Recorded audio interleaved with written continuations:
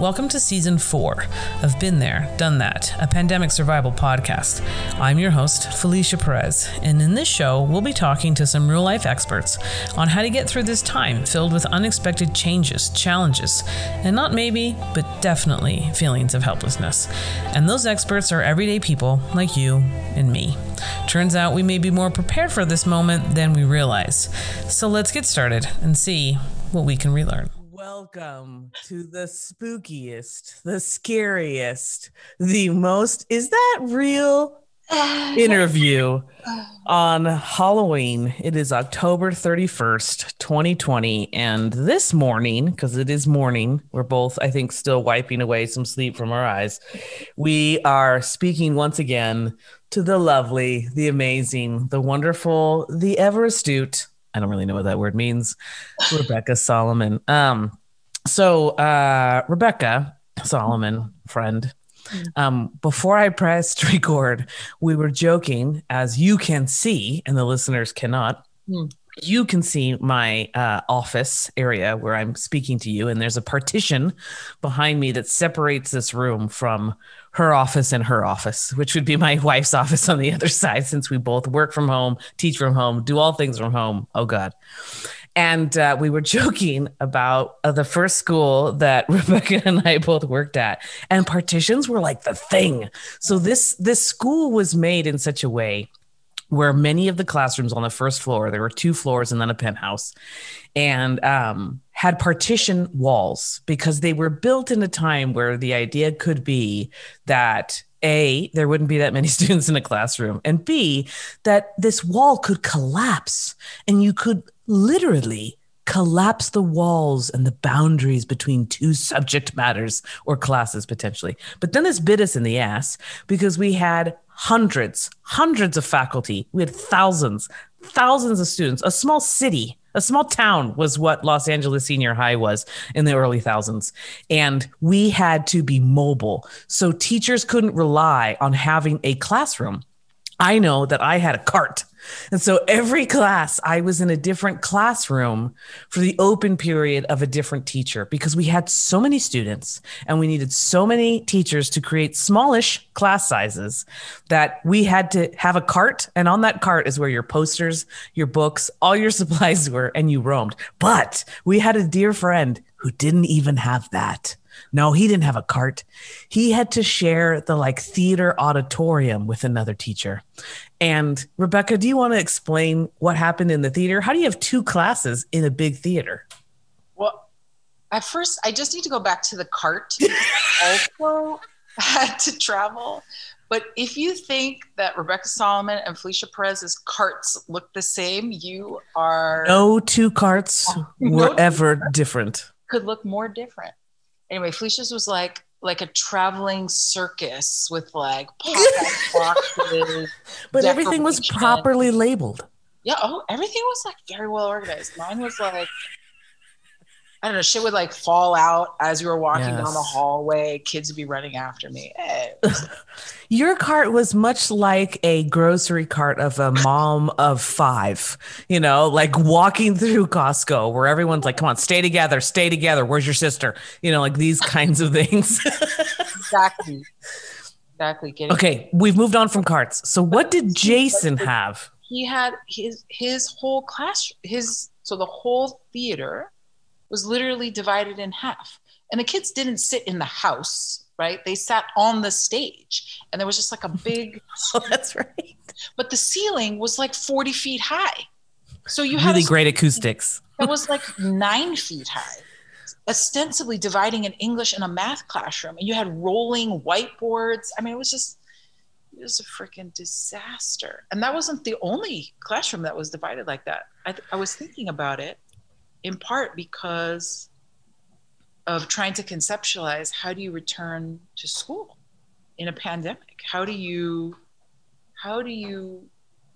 teach in CDC required pods of 12 to maybe maximum 16 when we have class sizes of 41, right? Math. You know what I blame here? The thing is that this requires math. You have to, this is algebra, babe. This is square footage with how much square footage a student takes up versus how much square footage does the classroom give you? And then you've got to figure out, the distance required. And then how much physical room does a teacher need? So you got to put that in there too. I mean, there's some drawing. I feel like this is an architecture, like algebra. This is an SAT problem. Like if you're listening in the future, please make problems related to the COVID pandemic. No, don't do that. Talk about triggering. But that's where we're at. But what's interesting is that we started giggling, talking about partitions and carts. And we were initially giggling about the partitions in a classroom that really aren't a classroom, because we were talking about how you and I were the shop stewards, the union representation at that time. And we fought for that partition in the theater to exist. And it was a win. It was like, how can we have two classrooms when no one can hear us and we're just in one big room? And like, we need a partition, and we need the partition yesterday. When is it coming? When is it coming? And that was the win. So what I really find fascinating about how we started is that I want to preview for you, and I know this is hard, but in a couple of years, we will laugh about this moment. I promise you. In a couple of years, the face that was just made is the saddest face ever. In a couple of years, we will laugh at, do you remember when you were in that staff meeting and one of your coworkers was dressed up like a mime? And it wasn't Halloween yet? So like, I just think that this is packed with a lot of gems for humor that right now just like feel really hard, because they are. But I promise you there will be some levity to this at some point. And we've been here before, right? So the podcast is called Been There, Done That. We've been in these kinds of precarious situations where we had to think about really at the essence, at the core, what is the littlest amount that I need in order to be able to do my job? Now, granted, no one should be thinking about that as the lens that they look through their job every single day, regardless of there being a pandemic or not. What's the least that I need to effectively do my job without hurting anybody? That is not, I mean, there's whole commercials about this, but anyways, how's it going? How is school? I've heard of people returning. You're in the second largest school district in the country. Have students returned? Have you talked about returning? Well, that's literally why I was thinking about this partition, because it wasn't just seeing the beauty of your partition that caused me to think about it. It was this idea of like, okay, how do we split 42 kid classrooms into multiple classes of 12 and then do that 5 times? Does that mean I'm teaching, literally 25 classes? Like, how do you do that? How do you keep the kids away from each other? Well, do you partition rooms? Well, that doesn't, partitioning rooms. There's an idea that the teachers would rove, like in other countries around the world, right? The kids stay in one room and the teachers change rooms, right? So the question of roving absolutely has come up. So again, those carts, because what you have to cut down in order for kids to be safe and adults to be safe is like bubbles, right? Like we saw it in the NBA, we've seen it in more or less in Major League Baseball, right? Like you see it in the sports. I was just reading about the National Women's Soccer League. All the sports are bubbling, and the NBA did it so well that nobody ever got sick. But it was a bubbling that was beyond just staying in one classroom and your teachers move. It would be you live at the school. Your Absolutely. Dorms are at the school. You live at the school. No one has to worry about you outside of the school, and that's a kind of bubble that I don't know that LAUSD can do. Well, and none of us can do what New Zealand does. We can't bubble on an island. I mean, and that's what the countries that are successful are really able to Yeah. So, what are the successful countries right now? New Zealand, Australia, literally countries on an island. Yeah. So, I think there's just. I think the other thing that was the partition story and our feeling of to be fair to us, we did not feel victorious. We did feel like we had done the best. Hey, you listen to me. A small win is a win. Okay. And we were working for improving. We were improving people's working conditions. Now, was it the improvement of all improvements? No. Was it a improvement from the day before? Yes, Solomon, yes. And if I had to call up Jason right now and ask him if that made a difference, I won't do it because I'm afraid he'll say, no, it didn't make a difference. But it might not have made a difference to him, but it made a difference for us as the leaders who were trying. Yes. We felt like we at least tried everything.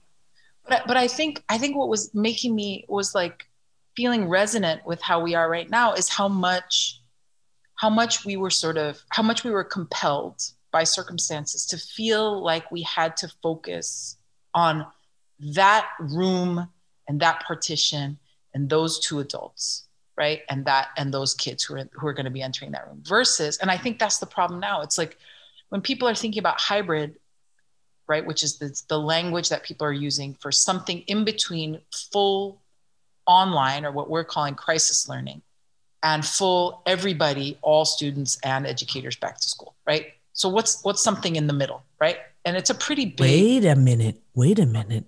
Y'all are calling this current time of having to teach online crisis learning. Oh yeah, hell no, it's not distance learning.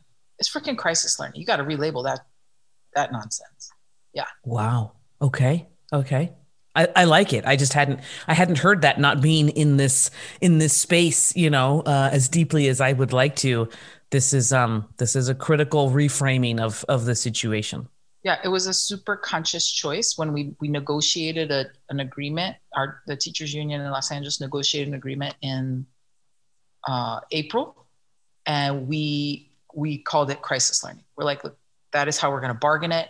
That is what it's going to be called. In the district, they still call it distance learning, but we call it crisis learning, and it's really stuck. And I think it's really helpful to people. It is. I think one of the things, just before you go on, that's super important about this time that we seem to be, we're almost a year into it. And so when things kind of last for a little bit, we tend to then start to, divide up how we really start to look at it. Our perspective really starts to get a little bit more grounded. And I think what happens is we start to use language that makes it seem like everything's fine, because we want people to feel like everything's fine and, quote, not freak out. Mm-hmm. But in doing so, we lessen really grasping and understanding what is going on. And historically speaking, as both of us being history teachers and historians in ways, right? Like, it's important that we are actually calling this and referring to this and describing this time in a way that accurately depicts what's going on. So this isn't distance learning, because distance learning already existed before the pandemic, and it didn't look like this. It had different training, it had different support, it had different pay and mechanisms. This is crisis learning, and I really appreciate the union and UTLA and members and leaders really, pushing that. I'm sorry, go on. No, I think that's the it's as true around this election as it is around crisis learning. There's just, people want their systems to be, I don't know if they're using this language with themselves, but people want their systems to be regulated. They want to feel like calm or happy, and so have all kinds of trauma-informed responses about how to do that, from disassociation to, downright ignoring things or pretending that things are different than they are. To, I think, much healthier responses, which about building community, about sort of like understanding that and this is what I've been trying to do, is like, I don't think you have to like reject. Let me say this differently. I don't think you have to like be in a constant state of anxiety to be accepting of how things are, right? And I think people feel like that's the choice, right? The choice is like, you either ignore it and you pretend like it's not happening, you just try and get into normalcy, or you have to crank your system up to an 11 all the time and be shouting all the time, or like somehow it's not real enough. And I'm like, okay, what is a kind of we both also play basketball, right? Like what is like a ready stance, right? Your knees are bent, You're prepared. You know they're going to run the court, right? You know they're taller than you, but you're ready. You're in your defensive position, but you're also ready to steal the ball, right? You're ready to transition from defense to offense. Like I feel like that is the psychological state and the physical state that I am striving for. And I want to see if I can create spaces that help people do that, like have your information, does not have to take your anxiety to a 25. You're in family, right? We're together on this. We can defend each other. We can demand democracy. We can be present for each other. We can understand that crisis learning is nothing like the kind of education our students deserve. And we don't have to work 20 hours a day. Like, how do we hold both of those things without it feeling like we're lying to ourselves, we're betraying our students, that our system, that we can't, sleep at night. I don't know. So just thinking about all of that, it really, it turns you to the future, because when I think about hybrid learning, everybody's obsessed with schedules. What's the bell schedule? How do you have kids at home and kids be present? Because you can't, like at LA, you can't have 4,000 kids on the campus at any one time. Right. At our school, we have 5,000 kids in 6 different schools, right? You can't have all those kids be on the campus at the same time, especially in the schools like you taught at, where there were literally different schools in the same hallway. It's going to be very difficult. So people start to really obsess about, how do I keep this pod away from this pod? What's the time? How do we give the minutes? And I'm like, pause. Because what you're not thinking about is you're focusing on this, same like the partition in the theater, right? You're focusing on the partition, not the context that needs to actually be dealt with, right? We need to make sure that parents have access to resources, right? They have access to childcare, because 2-day-a-week school is no better for them than a 0-day-a-week school if they don't have access to childcare. For a teacher, right, who is teaching both remotely and in person, the burden of doing that is going to exponentially increase their workload without any resources for their own children, for example, right? And we know that this is all falling through the worst kind of equity wormhole, right? That like Black and brown students, right, that working class students are so profoundly negatively affected by this. And so to bargain schedules as if our biggest worry is actually to keep 12 kids away from another 12 kids, we're in the middle of an economic crisis and a freaking pandemic, right, is just it's actually missing what we really need to fight for. And I'm not saying back in 2005 we could have won a class size reduction, right? But and I'm not saying we didn't fight for that as well, right? Because that was actually the cause of our situation, right? Is that we compelled the class size reduction, and therefore we had to have more classrooms. But anyway. Well, here's what's super interesting that I was thinking about as you were talking. You are correct.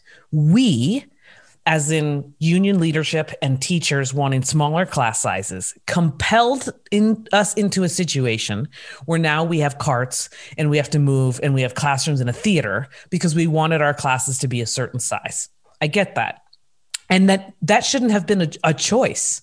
The lesser of two evils. Well, if you want smaller class sizes, you're going to have to make up classrooms in ridiculous places. That is not where we should be, where anyone should be, period. Oh, you want to have a break? Fine. You have a break in the middle of, when you're hanging from that pole, because that's your job that you do. And it takes too long to get down from the pole. The lesser of two evils is not what any of us want. And I think that's what we're feeling in every election virtually for presidents, right? The lesser of two evils. Who's the best of the worst or the least of the worst, right? No one's really ever this is the person I want to be around. And some people might say, whoa, that's how I felt about Obama. But did you the second term? So there's all these different kinds of things, going on. What I want to say is, listening to you though, I was reminded, we both started teaching at a year-round school because it didn't have the physical capacity to hold everyone. So is it possible that all schools right now can get on a year-round schedule such that you're 4 months on and 2 months off, longer than 2 days a week in versus 2 days a week off? You know what I'm saying? Is there a way that it could just be deeper than just weekly? Can it become more like a year-round schedule? Because you really need to shrink down the number of students in a classroom. But even just saying that, I realize that I am creating a lesser of two evils situation, because that wasn't good either. So what I want to bring you to is backwards planning. Oh, the phrase of teachers everywhere, backwards planning. And what is backwards planning? Well, where do you want to go? What's the end goal? And then you plan backwards from there. We had this conversation a few interviews ago, and now it's been months since then. And what I want to know is the same question. What would you say is the goal of students going to school right now? What is it that we want them to be able to do? What are we trying to teach them?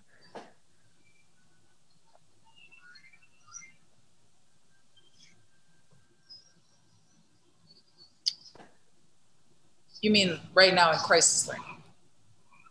I believe so. Like, what are the crisis learning standards? Because here's the thing. We just talked about, both of us, identifying as women, being in a job that is predominantly and historically been held by women.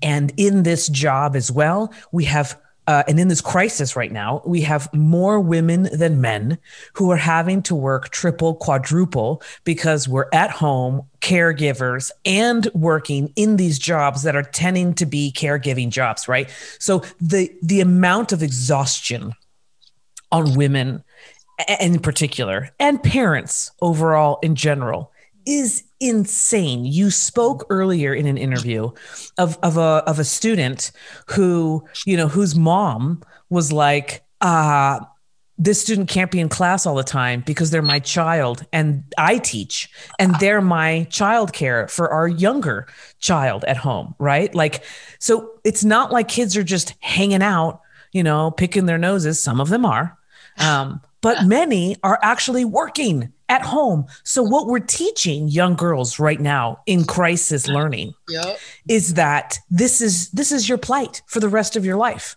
You won't be able to go to school without taking care of your parents and taking care of your siblings and taking care of other people. You will never come first. And so I'm wondering, what would you, if we could have started all over again, if we heard of COVID and the crisis yesterday, and we were still in the classrooms and we were still at work yesterday, what difference, what changes would we have to make if we could have done things differently just in the last few months? And if that's too challenging of a question, or just not one that you're interested in, then what is the backwards planning? What is the goal? What are the crisis learning standards? Well, I mean,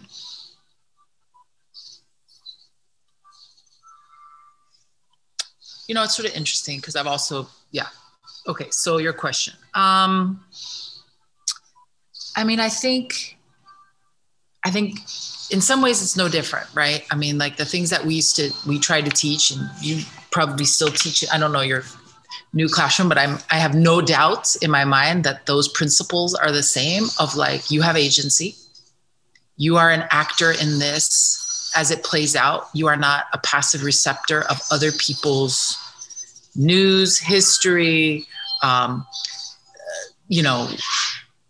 expectations. Like, you have a role to play, and you can be part of a collective transformation. Like, I think those pieces are the same. I think in this moment, it just is exposing how little educators understand about socio-emotional health. I just think we don't know how to, we care for our students by like giving them feedback on their assignments, by like, giving extra tutoring hours, and some teachers are able to support students in crises, right?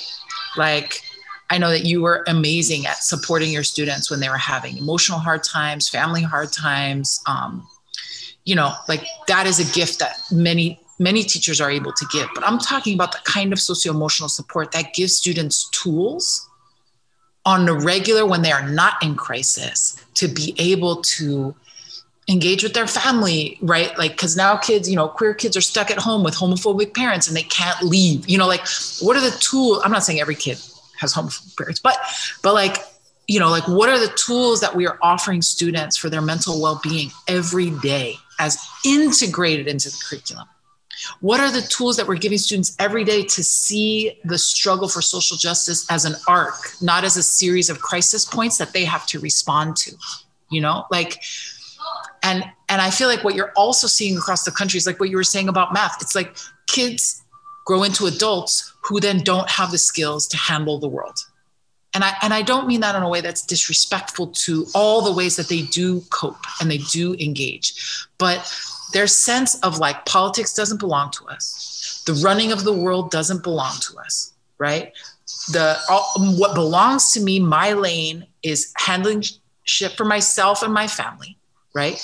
That's my lane. The individual success is my lane. That is something that we teachers created. That is something that schools built a structure and that teachers then reinforced. Unless we did it's like anti-racism. You can't just like stop walking on a treadmill. You have to actively run in the other direction. And if we are not doing that in schools, we are contributing to the kind of individualistic response that I think has characterized the pandemic and economic crises since at least this century, for sure. Yikes. Well, you know what struck me as you were talking is like, this is doable. This is totally doable. So if in the past our goal was to, as you said, and I still believe that is what I'm still attempting to do in the upper classes, you've got agency, be critical of what you're consuming, know that you have the power and capacity to change things. These are real life. You can use these skills right now sort of scenario. But to your point about, and I remember this when we taught together, especially in the early years, when I was like, it seems like we are different kinds of teachers. Like I stay after school on a Friday and pick up basketball with a bunch of boys who don't have a dad, and I buy us pizza. Or on a Thursday, I go to Starbucks and play Scrabble with a bunch of boys and buy us coffee and Burger King and hang out. And I had like a group of boys that I would hang out with who didn't have dads, who had moms. And I was like the most familiar mom dad they could have. And we would talk about things and just sort of hang out. Mom dad. I was mom dad. And I was like, Solomon, I noticed you're not a mom dad to anybody. Like, what's going on? And you're like, yeah, no, that is not my lane. That lane scares me. And to be frank, it scared me too. Like, there's a reason why I hung out with a bunch of boys and not a bunch of girls. Like, I think if the openly out, and at that time, one of the only ones, if the only openly out lesbian teacher who's a butch dyke was hanging out with a bunch of girls, I think that would have raised a lot more suspicions than me playing basketball and trying to get young men to improve their vocabulary and spelling skills with Scrabble, right? So I get that. But I got to say that being that teacher isn't necessarily the answer either. Because me being that teacher was exhausting, and I didn't have support. And I didn't have training on how to provide emotional support for these young people. I was figuring myself out and my emotional support for myself on my own.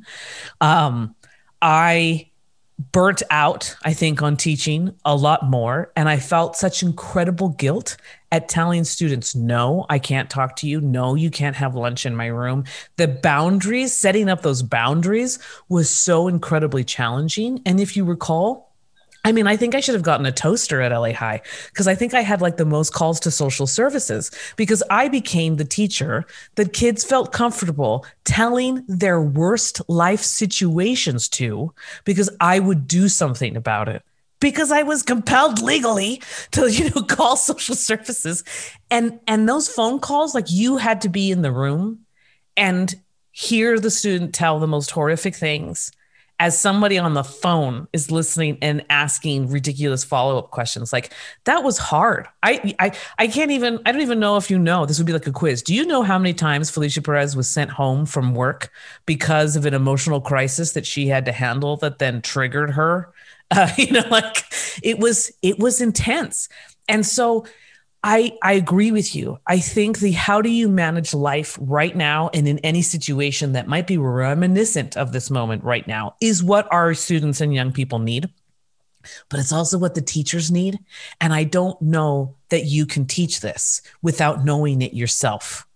And so I fear that that would only, that's why we're like, no, we're teaching math. No, we're teaching science and we're teaching it the same old way. Because this is what I can control and this is what I can do. And this makes me feel like I accomplished something. And so it's a rough spot. And who wants to be the person who holds the container for the most astronomically sad and frustrating and uncontrollable feelings? But essentially what you're saying is that we need to look at education in a particular way such that teachers right now are having to learn what the hell is this mindfulness thing? What does it mean to be a turtle? And how do we get our students to understand that all of these feelings that you're having, number one, all feelings last roughly 20 minutes. And so they'll peak and then they'll come down. So if you're having like a really intense feeling, set a timer, 20 minutes, and see what you can do in that 20 minutes time to just make a space for it.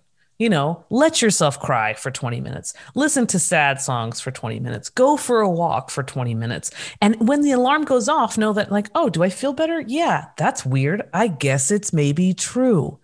Like how do we create a space in which the feelings that we're having right now aren't to be shunned, aren't to be put away or done something with? The only thing to do is to make space in our lives for having them. And then making sure that as we have them, nobody else, including ourselves, is hurt. And in 20 minutes, I'll have a different feeling. It might be the same one again, but at least the intensity won't be the same as it was just a few minutes ago. But like, I just learned that shit like in the last couple of years when I wasn't teaching. And I wouldn't at all in any way, shape, or form think that I was prepared or skilled enough to be able to teach it to another person. But it's like, you're right. It's like, we just had a teacher at Miguel Contreras school right down the street from us committed suicide. Get out. Yeah. And, obviously nobody knows, but a lot of the teachers at the school were saying he was getting a lot of pressure relating to test scores and crisis learning, and who knows, obviously no one can know. But it was just really making me, we were just really talking about like, how do we don't know, like you said, we are the products of the same system that we are deeply enmeshed in. And we have very few skills to deal with all of these things. And those of us that have a few feel compelled to run ourselves dry in using them for our students. One of the early things that you told me, Solomon, as you were my unofficial mentor teacher, because I did have a mentor teacher, if you recall, and she came once to sign off her paper that she was my mentor teacher and got the money and then skipped town. And I was like, so I feel like I wasn't mentored. Solomon, my friend who helped me get this job, can you maybe come to my classroom and visit it and actually give me some feedback and do that mentor thing? There were many things that you mentored me on that first year. And I think we've talked about several of them maybe in our earlier interviews, but one of them that really stood out, I asked you, I said, what if they ask me, they being the students, what if they ask me a question and I don't know the answer? And you were like, good question. What do you think? And I was like, I should tell them something close to an answer. and you were like, no, you should tell them that you don't know. And I was like, you know how many things I don't know? Most. Like they're going to ask me all kinds of stuff. And I'm going to be like, I don't know. How am I going to get any respect in the classroom as the teacher who don't know nothing? And you were like, but it's honest. Like you're teaching them to be honest. I think, and I go out and I talk to teachers about like, you teach what you teach. and how you teach, more importantly, like who you are, you teach who you are. And I think we miss that. And in fact, I think that in many, if not most, credential programs, you're not taught to really reflect on who you are. And therefore, what are you bringing into the classroom by just being you? You know, like, so if you're an openly out teacher, you're bringing into the classroom that it's totally okay to be you and to be a teacher and to be out. If you're a black male straight, teacher, you're teaching that straight black men can be caregiving, amazing container holding individuals and adults who are knowledgeable and can teach you something, right? Like there's so many different things that you are breaking down and challenging when you are your full self as a teacher, right? And so that lesson from you about if you don't know the answer, just say you don't know it, teaches young people that teachers are just guides and facilitators to learning, and that they in fact might be learning along with you. And they're teaching you how to learn.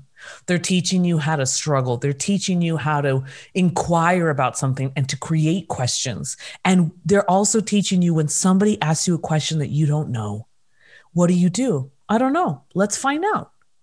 And I think that, I don't know. I mean, I remember the last time, I was in crisis as a teacher and just the whole curriculum went out the door. And and you start from zero and it's a lot more work, but it makes it actually match the moment. What is your classrooms? What about you? Okay, we've been talking about this bigger like school, learning, but let's talk about your classroom, your students. How's it going? How do you feel in the classroom these days? And is there any silver lining? Is there anything right now that you're like, ooh, this gives me life at work right now? Well, one, I'm just like really appreciating like this reminder of Freire talks about, you're a teacher learner or teacher student and a student teacher, like you're all of those things. And I just think that's a really powerful thing. And, a lot of folks have been reading Bettina Love's book, We Want to Do More Than Survive, which is about abolitionist curriculum. And Dr. Love really talks about how like so many teachers are young, white, idealistic women, right? Like so many teachers, and they are teaching Black and brown youth, right? And they literally don't think about, they are taught not to think about race, right? They are products of whatever white school system they came through. And all of it is just like, it's like, they don't know who they are, right? Because white people are like some of the most alienated from themselves, right? They are protected from under certain kinds of understandings that might really help them engage in empathy, right? With their students. And let alone and that's sort of like, everything is very abstract. I don't know. So it's just really making me think about like, okay, we don't have tools, right? We don't have socio-emotional tools as a country, as a world, right? We are not taught those things. Right. It's not just the teaching profession. Yeah. Oh, no. Jesus Christ, no. And then on top of that, you're looking at a workforce that is often very different in its experiences of the world. It's filtered, right. how it experiences the world than the students they teach. So what skills they are imparting, frankly, we're saying wouldn't be useful even to middle-class white kids, right? Because we're saying what they also need these socio-emotional skills, but it's even more alienating if your teacher is like, has no idea what's going on with your family and your life. And doesn't bother to figure it out, right? Because obviously the curiosity that you're saying we all need to cultivate, right, could go some distance. And the humility of saying, I have no idea. Tell me more. Let me bring your experience into the classroom and center it, right? Versus like whatever reading curriculum we're dealing with. So I think in my classroom, it's just so difficult to like, both honor that students are struggling in the sense of like, they don't want to put their cameras on. They may not feel comfortable to speak, right? They may be and sometimes when they get all excited and they do try and come off mute, you can't hear shit. It's like a fucking insanely loud. Their Wi-Fi can't handle it, so even when they're attempting to express themselves, it's like very difficult. So kind of getting a flavor of what they want and what they need and where they're at is complicated. But I think we're just I'm really focusing on vision in my classes, trying to really focus on vision and legacy. And so in my senior class, we're really talking about there was a process in Los Angeles led by Black Lives Matter to create a people's budget for the city of Los Angeles to counter a budget that has more than 50% going towards law enforcement, the general fund, and to counter that with a people-centered budget. And so we spent the first half of the semester really talking about like what's going on in our communities, our neighborhoods. And then the final project was to create a vision for a youth budget for Los Angeles. Like really just put out your vision. Like, what do you want? We looked at Trump and Biden. We looked at other people's visions. And then I said, take what you want, throw out what you don't, and generate a vision together with your team. And then share it with us so we can hear and we can vision too. And so that's literally like where we're at right now. It's like, I don't want to know what you think. I don't want you to just analyze other people. I want you to put forward what you want in the universe. And then with my 9th graders, we're really trying to like think about legacy, right? To think about how do we correct the historical record? And how do we look at Los Angeles with different eyes? And to see the layers of history and trauma that we stand on and think about then the future as well, So I think legacy and vision, I think, are where I'm trying to go in my classes to help kids have a back and a front, But you know what's interesting? I have never appreciated your teaching philosophy and pedagogy and messy cart more than I do right now. Because the kind of teacher I am and was then in the classroom was, here's the agenda, here's the schedule, this is what we're doing. We have 10 minutes of fun, we have 10 minutes of not so much fun, then we have 15 minutes of maybe less fun, and these are the things that we're going to do. Like, it was like clockwork. Basically, I was a theater director, and I was like, places, everyone, places. Like, if we moved our desks, I had tape on the ground, like striking tape on a theater, on a stage. Like, this is where the seats go, the desks go when you're done, right? Like, everything was on. So that cart was very organized. Oh yeah. And you would come into my class and be like, what are they doing? Be like, they're doing their work. Can I help you? Like, whereas I would go into your classroom and I'd be like, where is Rebecca Solomon? Where's your teacher? I don't know. She was over there. And then I'd go over there.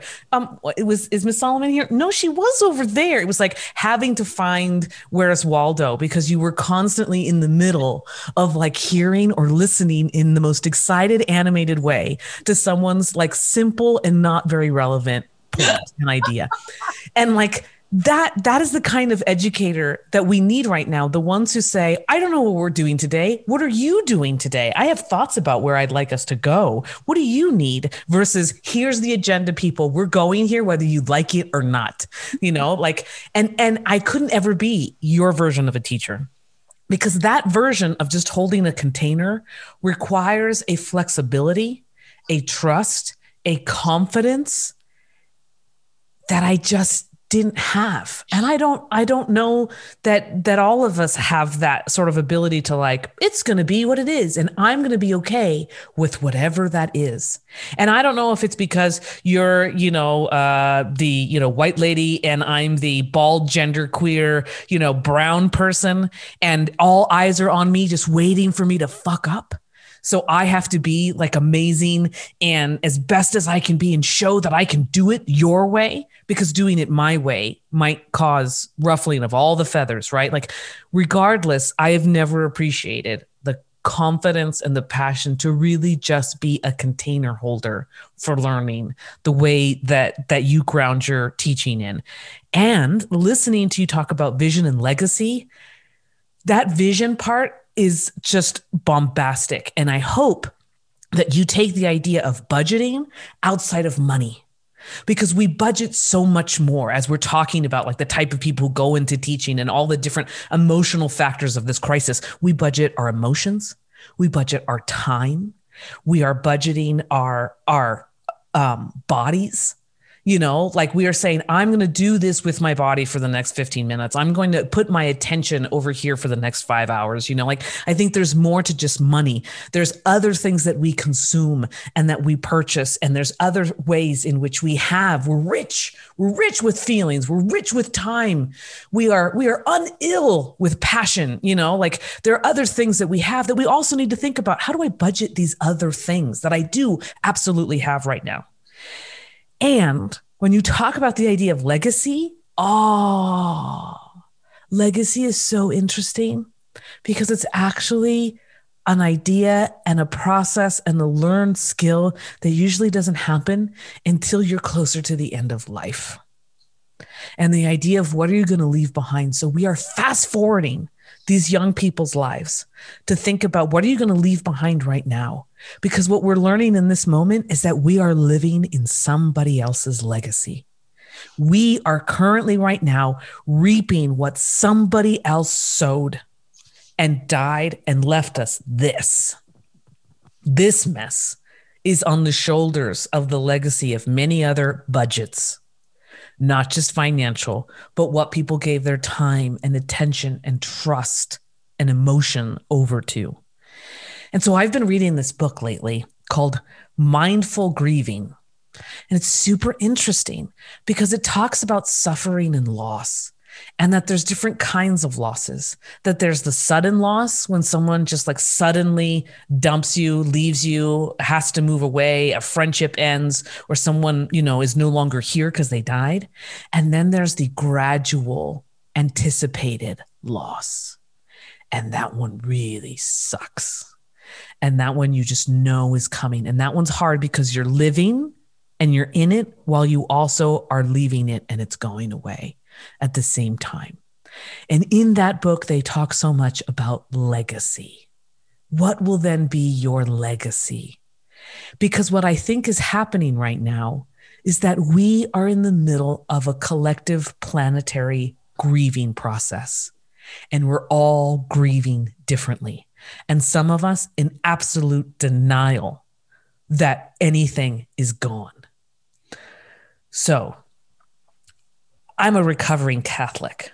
When somebody passes away, and Mexican, right? So when somebody passes away, there's a very big gathering, bigger than anything in their entire lives, is the day that they died. Huge funerals. In fact, you've been to some of my family funerals, hundreds of people. Then you go to the cemetery and there's more pain and grief and sharing emotions at that time. You see, when you go to these funerals, you see the most stoic, the most powerful, the strongest person in your family crumbled. Just not even like a piece of paper, just like a wet napkin. And you see that, and you see them go through this pain, and it forces you to go through some pain. There's a whole process, right? And then there's a whole tombstone, and then we are at Halloween. So tomorrow is All Souls Day, and then the next day is All Saints Day and Dia de los Muertos. And the idea being that if you don't keep in mind these folks who have passed, these elements in your life that have passed, if you don't keep reminders of them around, they will go away. And so I'm wondering how much of right now can we be teaching each other and learning with our students and, you know, learning from them and them learning from us how to grieve and how to accept and be okay, or actually not accept. How do you just make room for feelings of loss? And how do we really acknowledge what we've lost and what we fear we're going to lose? And therefore, then, how do we make an adequate budget? Knowing that there's going to be more losses and there are some things that we've lost, how do we make the budget for the vision of what we think is coming? And again, not a budget that's just grounded in money, but a budget that's grounded in all the other things that the city, the state, the government, our families, and ourselves need and may not be able to provide. And so I feel like this is so much bigger, and we don't tend to do well at grieving. We don't tend to do well at loss. Everything that doesn't feel like the way we want to feel, like pain. Like we're programmed to believe that pain is bad and it should be avoided at all costs. When pain is inevitable. And what I really learned from this book that I loved, that I want to just end with this and then hear what your thoughts are, is that the author is this like Buddhist monk, and he talks about how grief is grounded in love. That you cannot really grieve something and you don't actually feel such intense loss and suffering of something unless you actually really loved it. If you didn't love it when it's no longer there, you're not really feeling a sense of loss and you're not really suffering.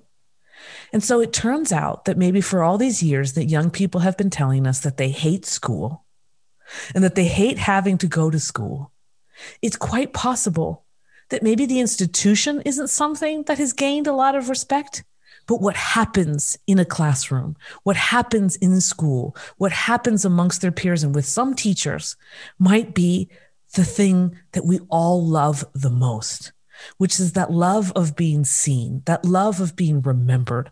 Because my favorite part of a teacher was noticing somebody's haircut, was noticing somebody's outfit, noticing a new backpack, noticing a new friend, noticing a new smile, noticing the development of a human being's confidence and catalog of feelings, which included at some point pride and self-worth. And I just wonder, what are your thoughts on the idea of like grief and loss and collectively sort of leaning into that, as well as grief and suffering and loss being only as intense as the actual love that we had for that? What do you think? Oh, well, of course I'm moved. I think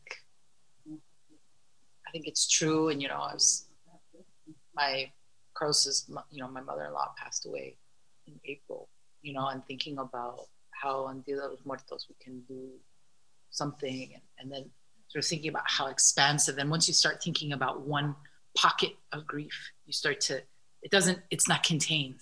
Do you know what I'm saying? Like you start to feel grief in sort of a broader way. You start to. Well, you know why? I forgot to tell you this. This was also in the book, and it was illuminating. It was the most brilliant thing I read. I'm so sorry. This is the last thing I have to tell you this. It turns out when you have one feeling of loss, like it's a new feeling of loss. Like let's say right now something happens and you're like, no. Like today, Sean Connery died, 90 years old. You're like, Sean Connery died? You know what happens when you have that one feeling of loss? It tugs on the string of all the other previous losses. That's why when you lose something and you start to suffer, you're like, not again. Why is it always me? Why is this happening? Because you automatically start to think of all the other ones. So as soon as you have one loss, it just brings up everything else. It's totally connected. So go. Sorry. Yeah, that's exactly that. That's what I was going to say. But I think the other thing about it is the thing that I think has to be actively countered is that, like, if grief is rooted in love,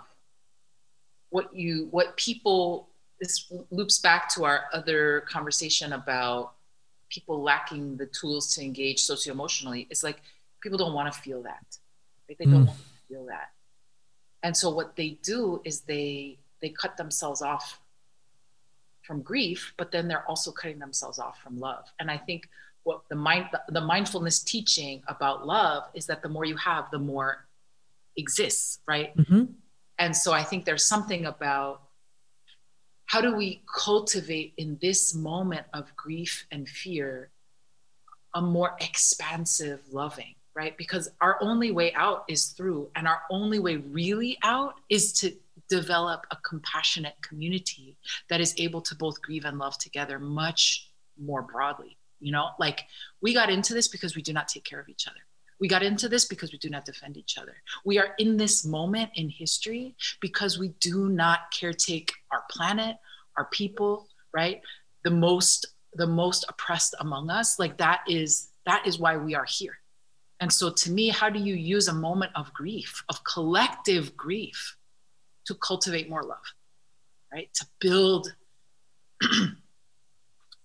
more love between people, when the system is going to push us apart, is going to push us to be more fearful of each other, to stand away from each other, literally and figuratively, right? And so I guess that to me is the challenge. And then as teachers, right? How do we cultivate that? What are the standards for love? Can I ask you a question? What is the point of sitting Shiva? I mean, it's the equivalent of a Mexican funeral, right? It's like, let's all sit in a room, eat a lot of food, and like just literally be together for 8 days.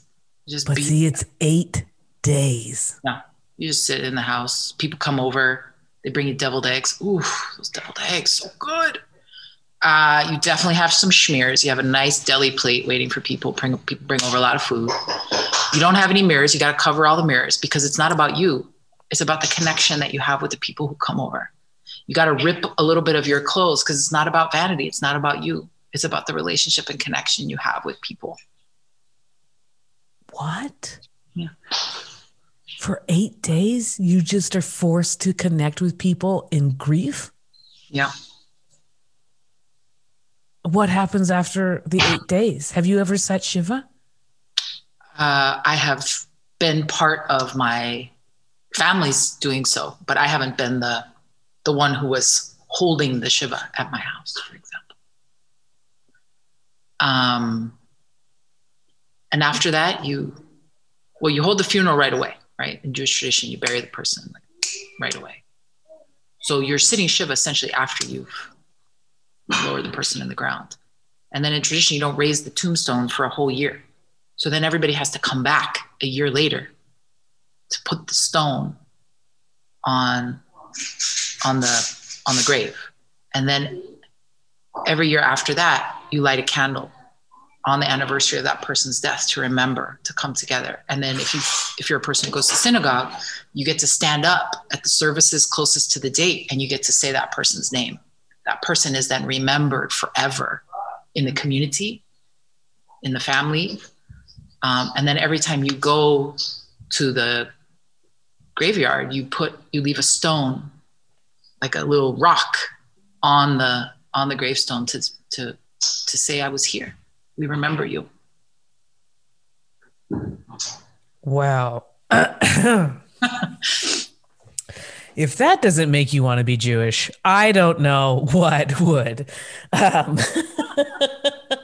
We Catholics took all the like not so great parts and just like ditched all the like really amazing parts. That was beautiful. And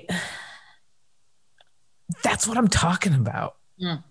Like, how do we intentionally, deliberately force community into a space that so needs it, but doesn't want it? Because who wants to run to suffering? Who wants to run to absolute feelings of pain and hopelessness? And I fear that our ability to have so many ways to avoid those feelings is going to be the biggest and most harmful legacy that we could potentially be leaving behind for later generations to be like, I have no idea what to do with this amount of pain, but to run.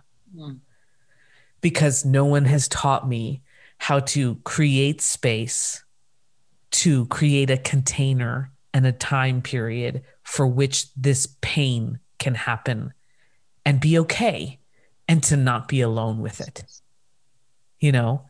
And I think one of the biggest issues that is challenging us right now with being able to do that is, in order to sit Shiva, like that requires a lot of respect and support and financial ability to, you know, not go to work and be respected that you're not going to go to work and you're not going to do these things? Like, will the school even, support a classroom where we're going to talk about grieving and loss, and we're going to mark, loss, and we're going to learn how to deal with that? Like right now it's like, yeah, sure, whatever it takes to keep the kids coming to class, but like, how do we actually say, we've been thinking about it, this is what we know is needed, let's go with that? And how challenging it must be right now to be a young person where the adults don't really know what to do either. And you don't really know how you're feeling. You haven't learned words to even describe all the feelings that we even have. And so you constantly have adults asking young people, so how are you feeling? And you're like, I don't know, because I only really know about 3 feelings. Mm-hmm. I don't really know about how to even describe the other ones. And that's all we do with young people. How are you feeling and what do you need? I don't know, and I don't know. And then we don't share how we are, because we're supposed to be stoic and have all the answers, and we're there for you. So this is about you. It's not about me, but it's about all of us.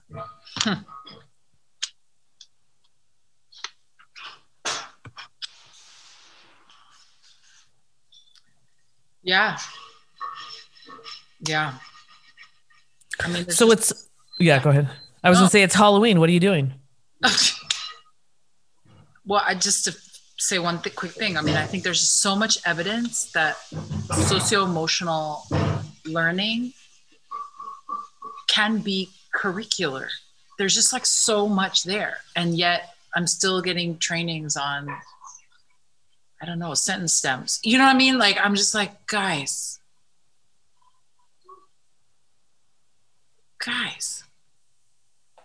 Here's a great new tool to make sure that when students turn in papers, it's not plagiarized. That's an old tool, and I learned about it in 2003 at LAI. Exactly. Well, we're going to try and do a COVID-safe movie screening on this plot of land that we got in Lincoln Heights. So we made a big 3 pallets glued together, whatever together. And invited some people from the neighborhood. We put little pumpkins 6 feet apart. If you want to come by and watch a movie, try and, people can't trick or treat. So come watch Coco. That's the Halloween movie? It's Coco? Yep. Oh my God. Let me just say, Waterworks, when I first saw Coco, it was Waterworks and the movie hadn't begun yet. You know how it just shows the Disney castle and it starts to play that da na na na na na na when you wish upon a star, which is, by the way, from Pinocchio. So they started to play that, but it was mariachi music. You lost it. I lost it. Just tears. I was like, oh my God, this is the dream that was never supposed to happen. Yeah, we saw it with Carlos's mom. We went to we found the theater. It's close to us in Whittier, and we saw it in Spanish. I've never even seen the movie in English. It's so much better in Spanish. I mean, it's the same voices. That's what's so amazing about it. It's like one of the first movies where they actually did it with the same character, the same cast. Yeah. But they sound different. I don't know yet. I'll tell you about it on tonight. They sound different. Let me just tell you, and you know what? I don't know that I've ever noticed this about you, but my voice goes up higher when I speak Spanish, and it's lower when I speak English. And my assertion has always been that it's because Spanish was my first language, so I was little, right? So I go back to like, hello, like it's just, I all of a sudden just become like a little kid. I'm like, hola, ¿cómo estás? Me llamo Felicia. Like all of a sudden I'm just little. And I haven't noticed. I think your Spanish is actually deeper. It's kind of like it gets deeper when you speak Spanish. Yeah, it gets butcher. Yeah, it's very masculine. Your Spanish is. So I'd be curious if you're like super bilingual all the time. Like if you have any change in your I don't know. I guess I could only find that out by like actors. I don't know a lot of people. Yeah, don't ask. I mean, clearly you and I are not going to be able to answer this. Well, I think it's beautiful that you are watching Coco on Halloween. I was also struck when I saw Coco that Miguel from Coco is really just Elliot from E.T. Red sweatshirt, painted white face like a ghost, blue jeans, and give him a bicycle and he's Elliot with the little E.T. on it, because that's also takes place during Halloween. That's how they like walk around with E.T. They put, the sheet over E.T. like they're a ghost. So anyways, are you going to go dressed like Dia de los Muertos style? Are you going to go as Miguel? Or are you just going in a red sweatshirt? I'm going to go. I have a frog costume. A frog? Yeah, frog. I'll give you if it's anyone's birthday, you could at least go, sana, sana, colita de rana. Oh, wow. Wow. Folks, Solomon has just put on some of the outfit, notably a headband that is the frog's eyes. And let me just say, it's genius. It's genius. It's so good. Kermie. I like a flexible costume. I think you should be a frog, and I think you should just walk around with a glass that is obviously that you're drinking tea, and you should just sip it, because then you're the Kermit the Frog sipping tea meme. It's so good. Priceless. I want that outfit so bad. I'm so mad at you right now. I will let you go with one thing. What is your favorite candy? Go. Right now I'm in a junior mint phase. Did you really just say that? Yeah. I had some recently that was so freaking good. I was like, why have I stopped eating junior mints? These are so delicious. Well, again, love and loss. So be careful. Be careful with how deeply you want to love those junior mints, because when we go back to complete shutdown and you can't find them at any store. You've been listening to Been There, Done That, your pandemic survival podcast. I'm your host, Felicia Perez. Stay well and stay human.